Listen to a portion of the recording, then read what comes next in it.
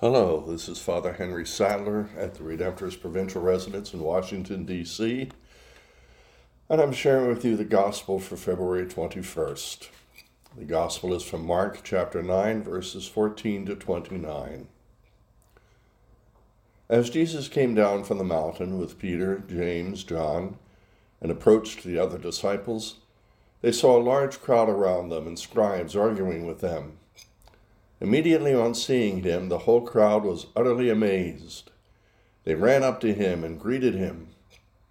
He asked them, "What are you arguing about with them?"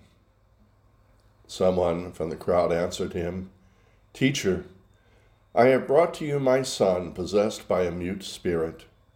Whenever it seizes him, it throws him down. He foams at the mouth, grinds his teeth, and becomes rigid. I asked your disciples to drive it out, but they were unable to do so." He said to them in reply, "O faithless generation, how long will I be with you? How long will I endure you? Bring him to me." They brought the boy to him. And when he saw him, the spirit immediately threw the boy into convulsions. As he fell to the ground, he began to roll around and foam at the mouth. Then he questioned his father. "How long has this been happening to him?" He replied, "Since childhood. It has often thrown him into fire and into water to kill him. But if you can do anything, have compassion on us and help us." Jesus said to him, "If you can, everything is possible to one who has faith." Then the boy's father cried out, "I do believe. Help my unbelief." Jesus, on seeing a crowd rapidly gathering, rebuked the unclean spirit and said to it, "Mute and deaf spirit, I command you, come out of him and never enter him again."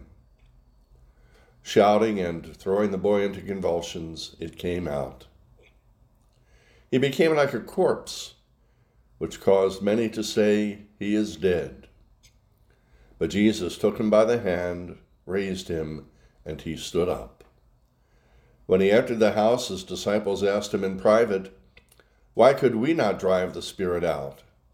He said to them, "This kind can only come out through prayer." The Gospel of the Lord. So we have Jesus coming down the mountain with Peter, James, and John after the Transfiguration. And the whole crowd was utterly amazed. This is one of those times when we wish we had more information. Why were they utterly amazed? Perhaps Jesus still had a bit of the look of the Transfiguration on him. But they're thrilled to see him. They run up and greet him. He, on his part, says to them, "What were you arguing about?" He says this to the scribes. No one answers him. Someone from the crowd, the father of this boy, says, "Teacher, my son needs help." He explains what's going on and says, "My son needs to have this spirit removed, and your disciples were unable to do so." Jesus had given the disciples the ability to cast out demons. So the question becomes, why were they unable to do it? Which will be answered later on.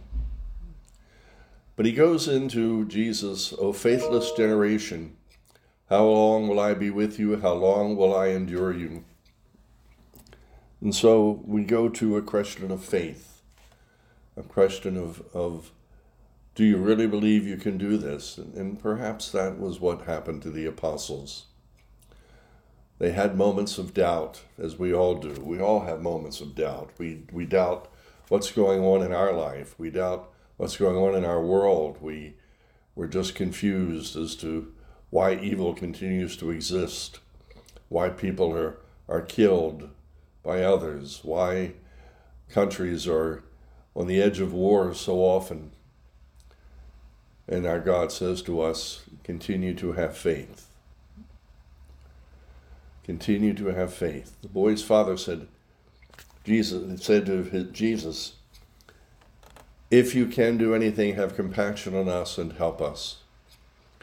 Jesus says, if you can, everything is possible to one who has faith.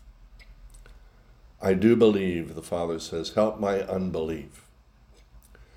I think we can all say that. I do believe, help my unbelief.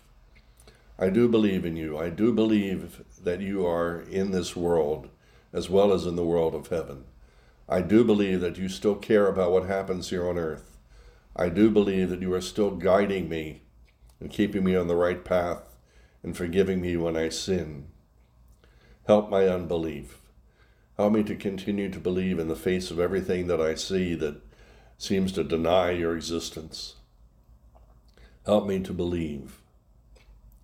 Everything is possible to one who has faith. The words of Jesus, we hang on, we grab, we believe, we hold on to give us strength to face the next day.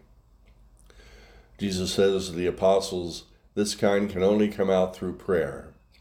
It is through prayer that we stay in touch with our God. It is through prayer that we strengthen our connection, we strengthen our faith, we strengthen our belief. May we continue to be a prayer so that we can say, I do believe, and I do believe everything is possible to one who has faith. God bless you and protect you this day.